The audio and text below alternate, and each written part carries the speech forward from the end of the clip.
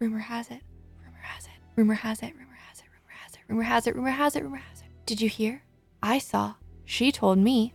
Rumor has it. You'll never believe. You're listening to Rumor Has It with Addie Longnecker. Hello, and welcome to Rumor Has It.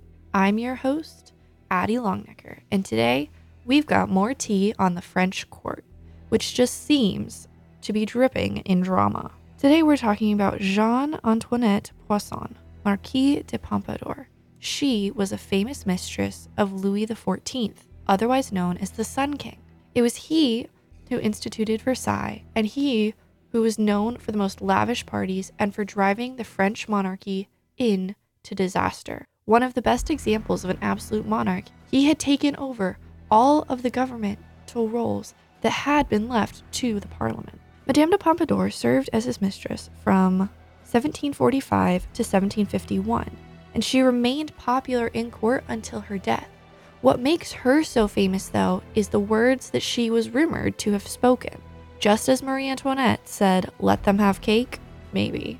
Madame de Pompadour is known for turning to Louis XIV at one time and saying, "After us, the deluge."